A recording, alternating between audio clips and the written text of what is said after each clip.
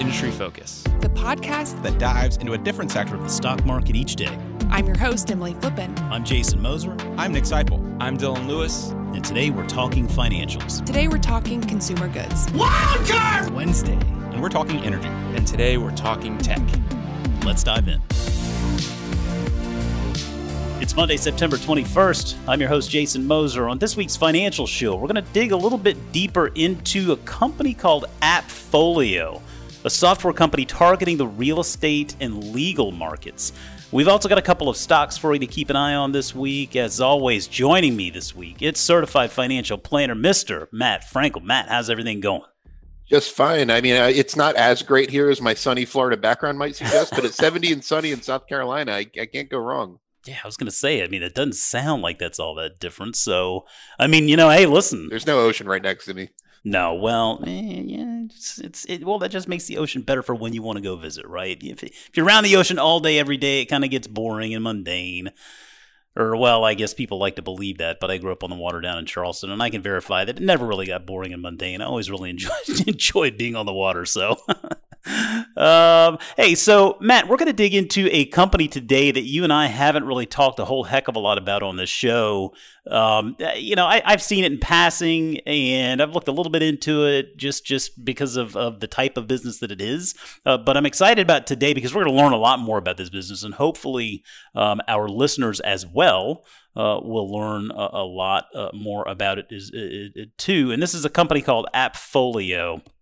And Matt, this company that IPO'd back in June 2015, so it's not one of these more recent IPOs that's still just trying to get things going, right? I mean, it's a business that's been in the public markets for a while, fairly well established. I mean, we'll get into this in a little bit, but it's gasp profitable and double gasp free cash flow positive. I mean, I don't even know what I'm looking at here at some point, even after backing out stock-based compensation. This is a SaaS company that actually has hit the stage of making money, and it's still growing. That alone has really caught my attention. But I think that once we dig in a little bit more, you realize the market opportunity this company's tapping into. It's an exciting opportunity. I think it's an exciting business to dig into and learn more about. And so let's just jump in here with AppFolio. First and foremost, let's start with just what the company does. What does AppFolio do? What markets is it focused on? So AppFolio, it's a software as a service company. They have cloud-based applications. As they put it, they develop cloud-based software for specific industries, but they really only focus on real estate right now. Right. So they develop a cloud-based platform for property managers, meaning the companies that, operate an apartment building, or, for it's investors like me who own houses, they'll, manage our houses on behalf of the property owner so they don't have to. So they develop software for these companies. It allows the property owners to do a few things, it allows the managers to, analyze the business, how it's going, track maintenance requests.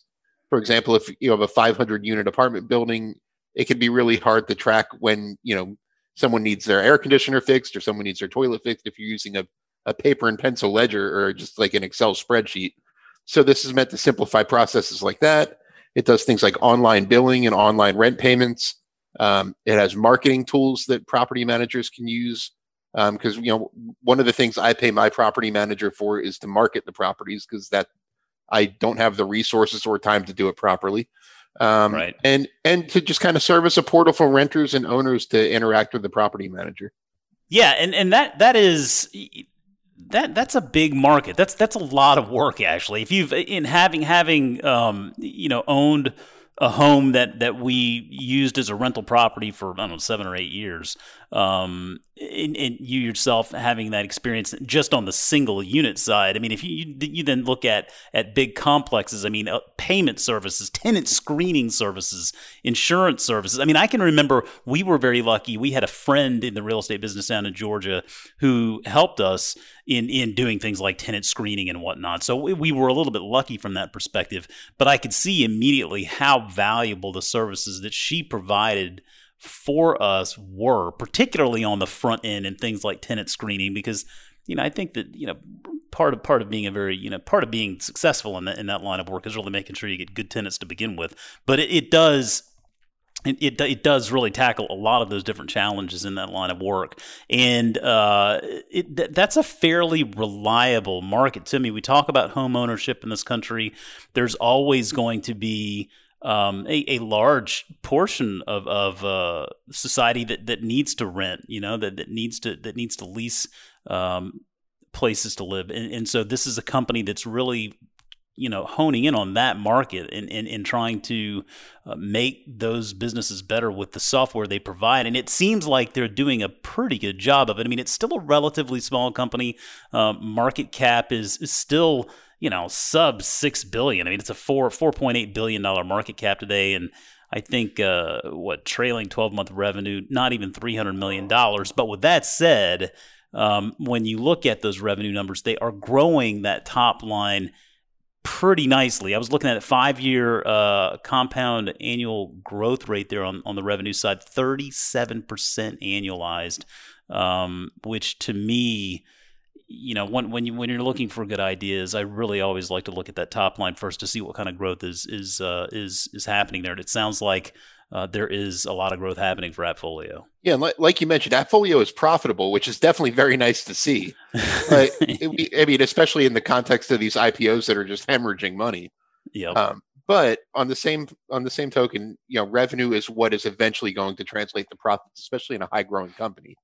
So AppFolio, as you mentioned, trailing 12-month revenue is under $300 million, which makes the company at about 17 times sales today. That's not cheap by any definition of the word. No, but it's not 130 times sales like Snowflake either. So you mentioned there was a growth rate in the 30s over the past 5 years. And what's really interesting to mention is that they grew at 27% in the first half of 2020 when the pandemic was going on. So that's pretty impressive right there. I mean, it's slower than in the 30s, but when you consider what's going on and what the 2020 market environment has done to a lot of other companies, that's a pretty impressive number. And I mean, how long can you sustain a 37% growth rate for? With a market like this, the answer is for quite a while if things are going well.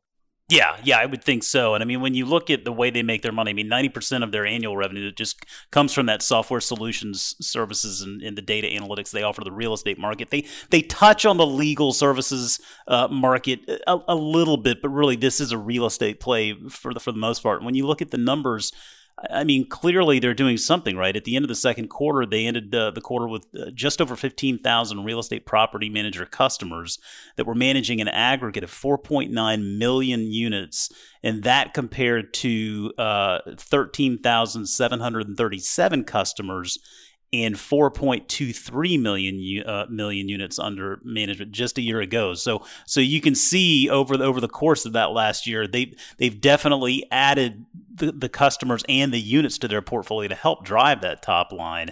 And I would figure that over time, like this type of business, as any of these other SaaS subscription style businesses, it's really all about retention, keeping those folks in that network and growing out that network effect over time. Yeah, and I mean, 4.9 million aggregate rental units sounds like a huge number, and it is. But there's roughly 50 million rental households in the U.S., and that's just the U.S. if they don't expand anywhere else. So this is a pretty big market, and just to kind of quickly run through how they make their money, like you said, right now it's about 90% real estate. That's actually going to go up to about 100% because they just announced they're selling the legal side of their business. And there you go.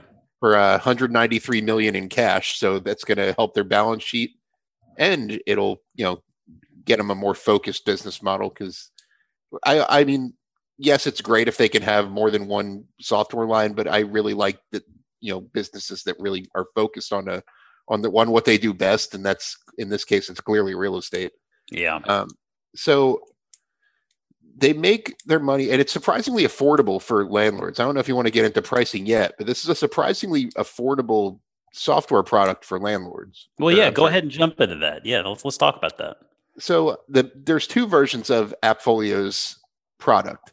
There's the the basic property management product.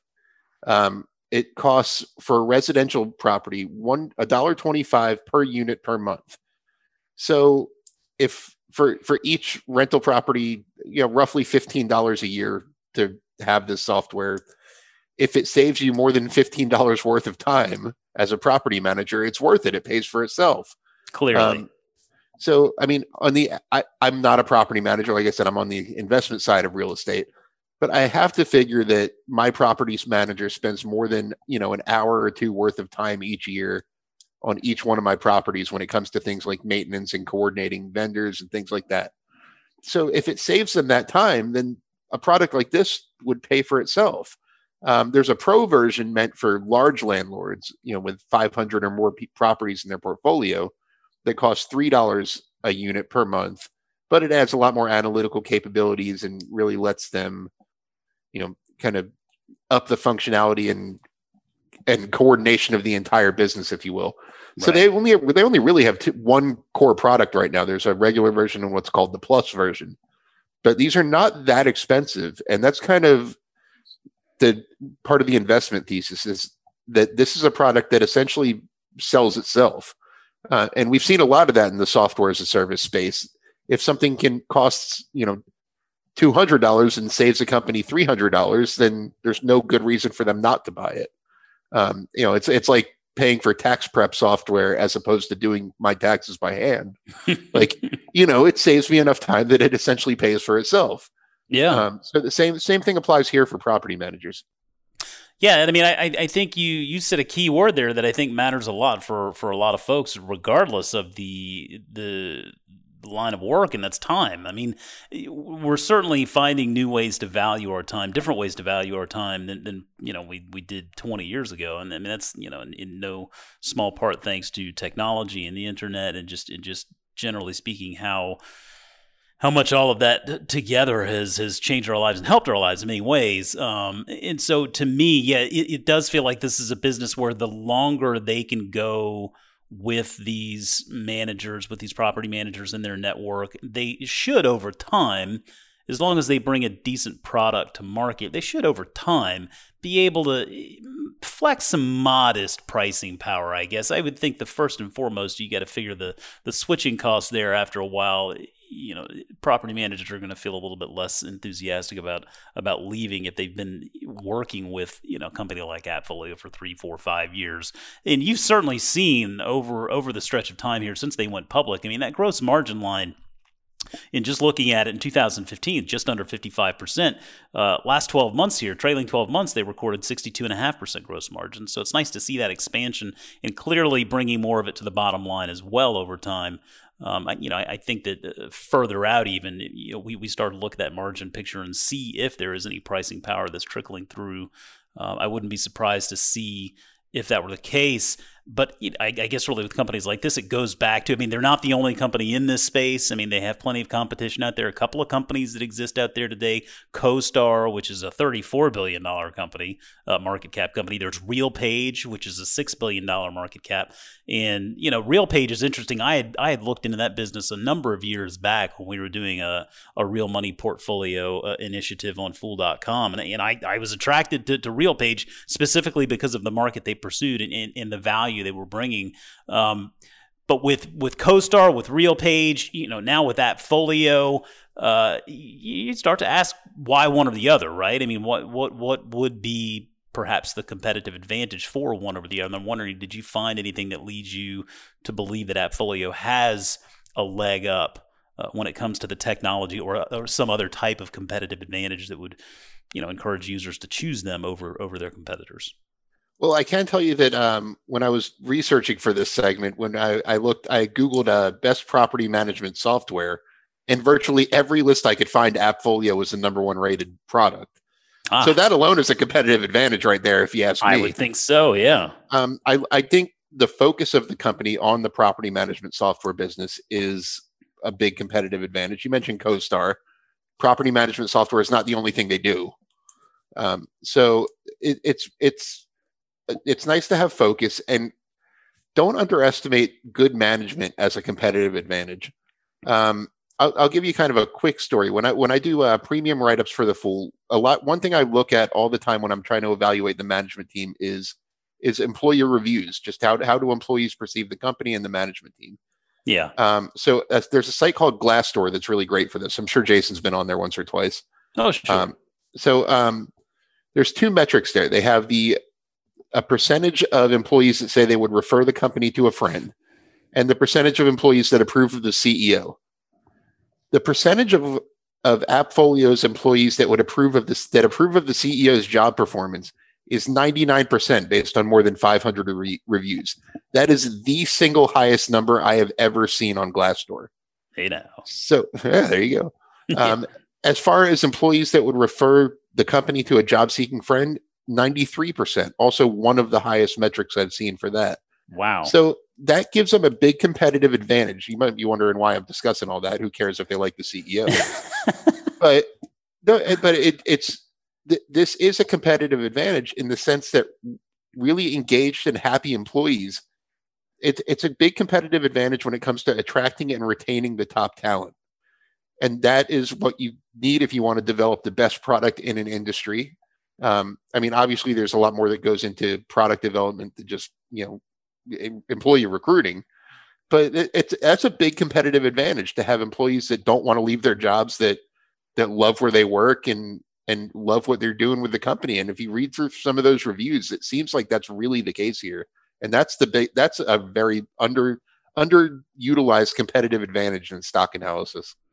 Yeah, I like what you're saying there, and I'll point to something I found in the 10K in just a minute. Before I do, I think it was interesting. You noted the difference between CoStar and AppFolio, and in that, CoStar, they do more than just that one thing, right? And that is something to remember, and it makes me think a little bit of the conversations I've had with folks in comparing something like an Adobe to a DocuSign, right? It sounds like maybe your CoStar is like your Adobe, and then AppFolio is like your DocuSign, and having the smaller company that's focusing on that one specific market could be the advantage, or at least the advantage that they're working on. So yeah, I think just because it's smaller and does less, that's not necessarily a bad thing, and certainly sometimes that can be a very good thing.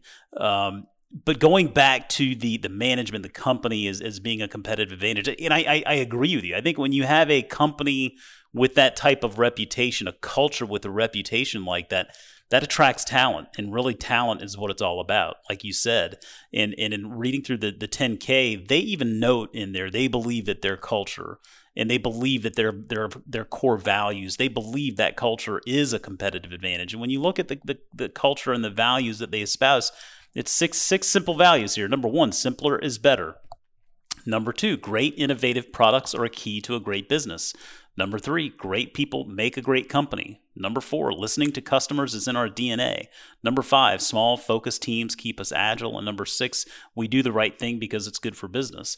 And so, I know on the surface, maybe those sound like anybody could come up with them, or anybody could do that. But the fact of the matter is, there are plenty of companies out there that don't do that, right? Even though it may seem easy, setting that stuff out may not be the most difficult thing in the world, but practicing it, incorporating it, ingraining that into your culture over a long period of time, that is difficult. And it really does feel like AppFolio has been able to do that based on the numbers that you were just telling us there.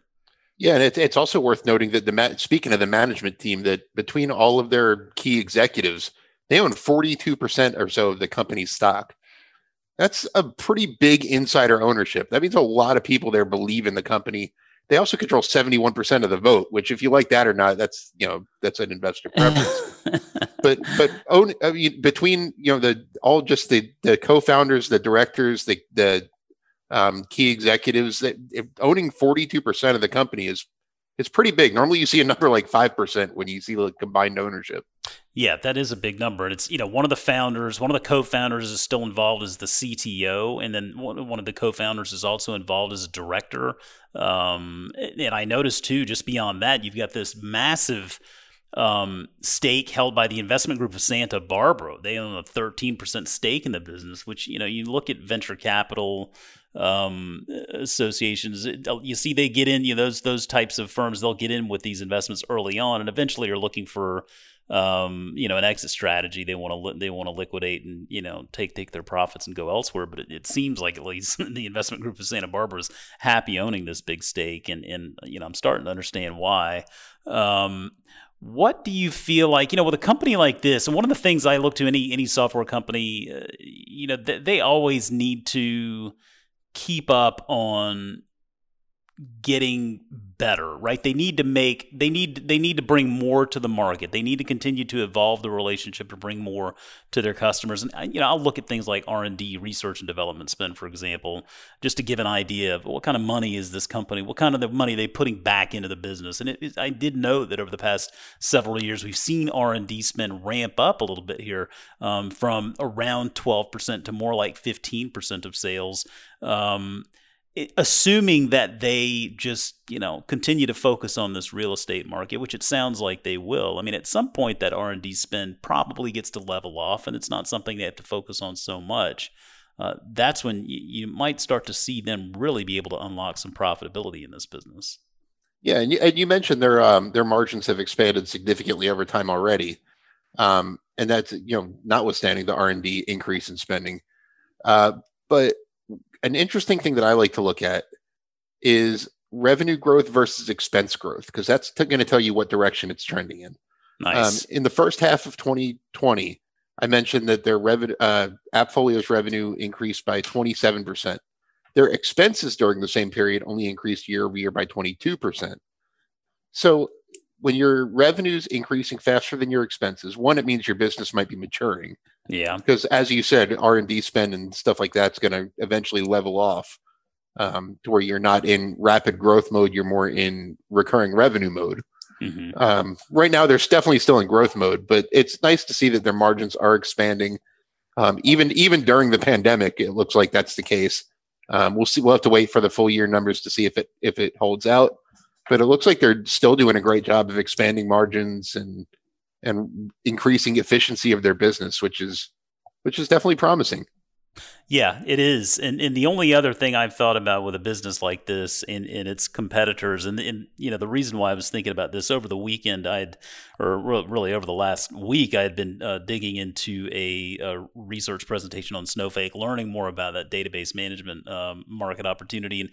And one of the risks that we're finding, not only in that market, but I think in a number of markets here, particularly in this pandemic economy where costs are certainly more under the microscope now than ever before. Some customers, a risk out there is that for companies that have always relied on having the best tech or the best software, and that's an advantage, right? You've built your business off of having a really great product, and you bring more customers in, and that's an advantage that you can continue to grow over time. But what we're seeing too, at the same point, is this threat of good enough. And what I mean by that is, companies aren't necessarily focused all the time on looking for the best product, the best service as a client, right? They're looking for something that gets the job done, and oftentimes good enough may be better than the best if the cost is attractive enough. If the deal that they're being offered is attractive enough, they may not necessarily feel like they need to pay up for the best software if there's something out there that's good enough that's already getting the job done. And I'm not saying I think that's a problem or something necessarily that AppFolio needs to be concerned with today, but I think generally speaking, in this SaaS market, in this SaaS and cloud-driven world, that's something at least to keep in mind, that good enough risk that exists out there today still. Yeah, for sure. And remember, it's not just good enough. It's what's easy. People like easy. Yeah. And just, I mentioned that because all those, the top property management software lists I read that all, universally had AppFolio ranked number one. The biggest comment I saw was that it's user friendly. Yeah. No one wants a big, complicated, clunky piece of software, even if it's, the best in the business. And it sounds like that's one thing that they're really good at, is user friendliness and kind of simplifying the process. There are probably more, feature rich analytics out there, or, I'm sure there are property management programs that beat AppFolio on one metric or the other. But if you have the overall one-stop software program that's easy to use. Because I was reading one of their customer stories that, before they went to AppFolio, they had a paper and pencil ledger. And if you're dealing with property, and I mean, I can tell you, my property manager uses primarily just old school email, pencil and paper, Excel spreadsheets.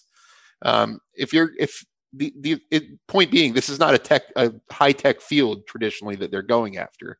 Yeah. So that's why user friendliness is so important. If you're selling, database software to software engineers or to an engineering firm, then it could be a little complex.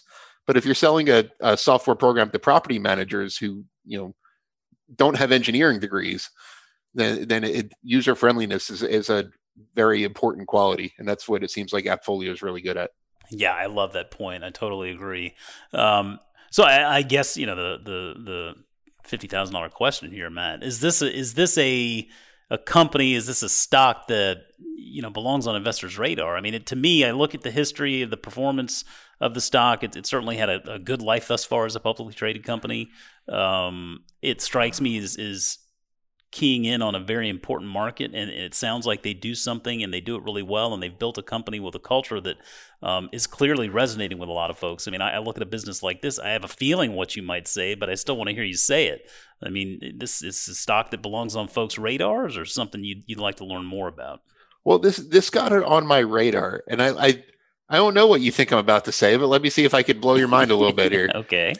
Jason's definitely more the growth investor than I am. Just from hearing, his one to watches versus my one to watch each week. I think that's fair to say, yeah.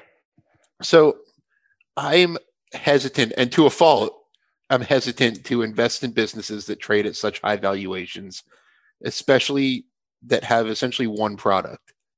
Like I said, having one product is a good thing in the sense that the business is very focused.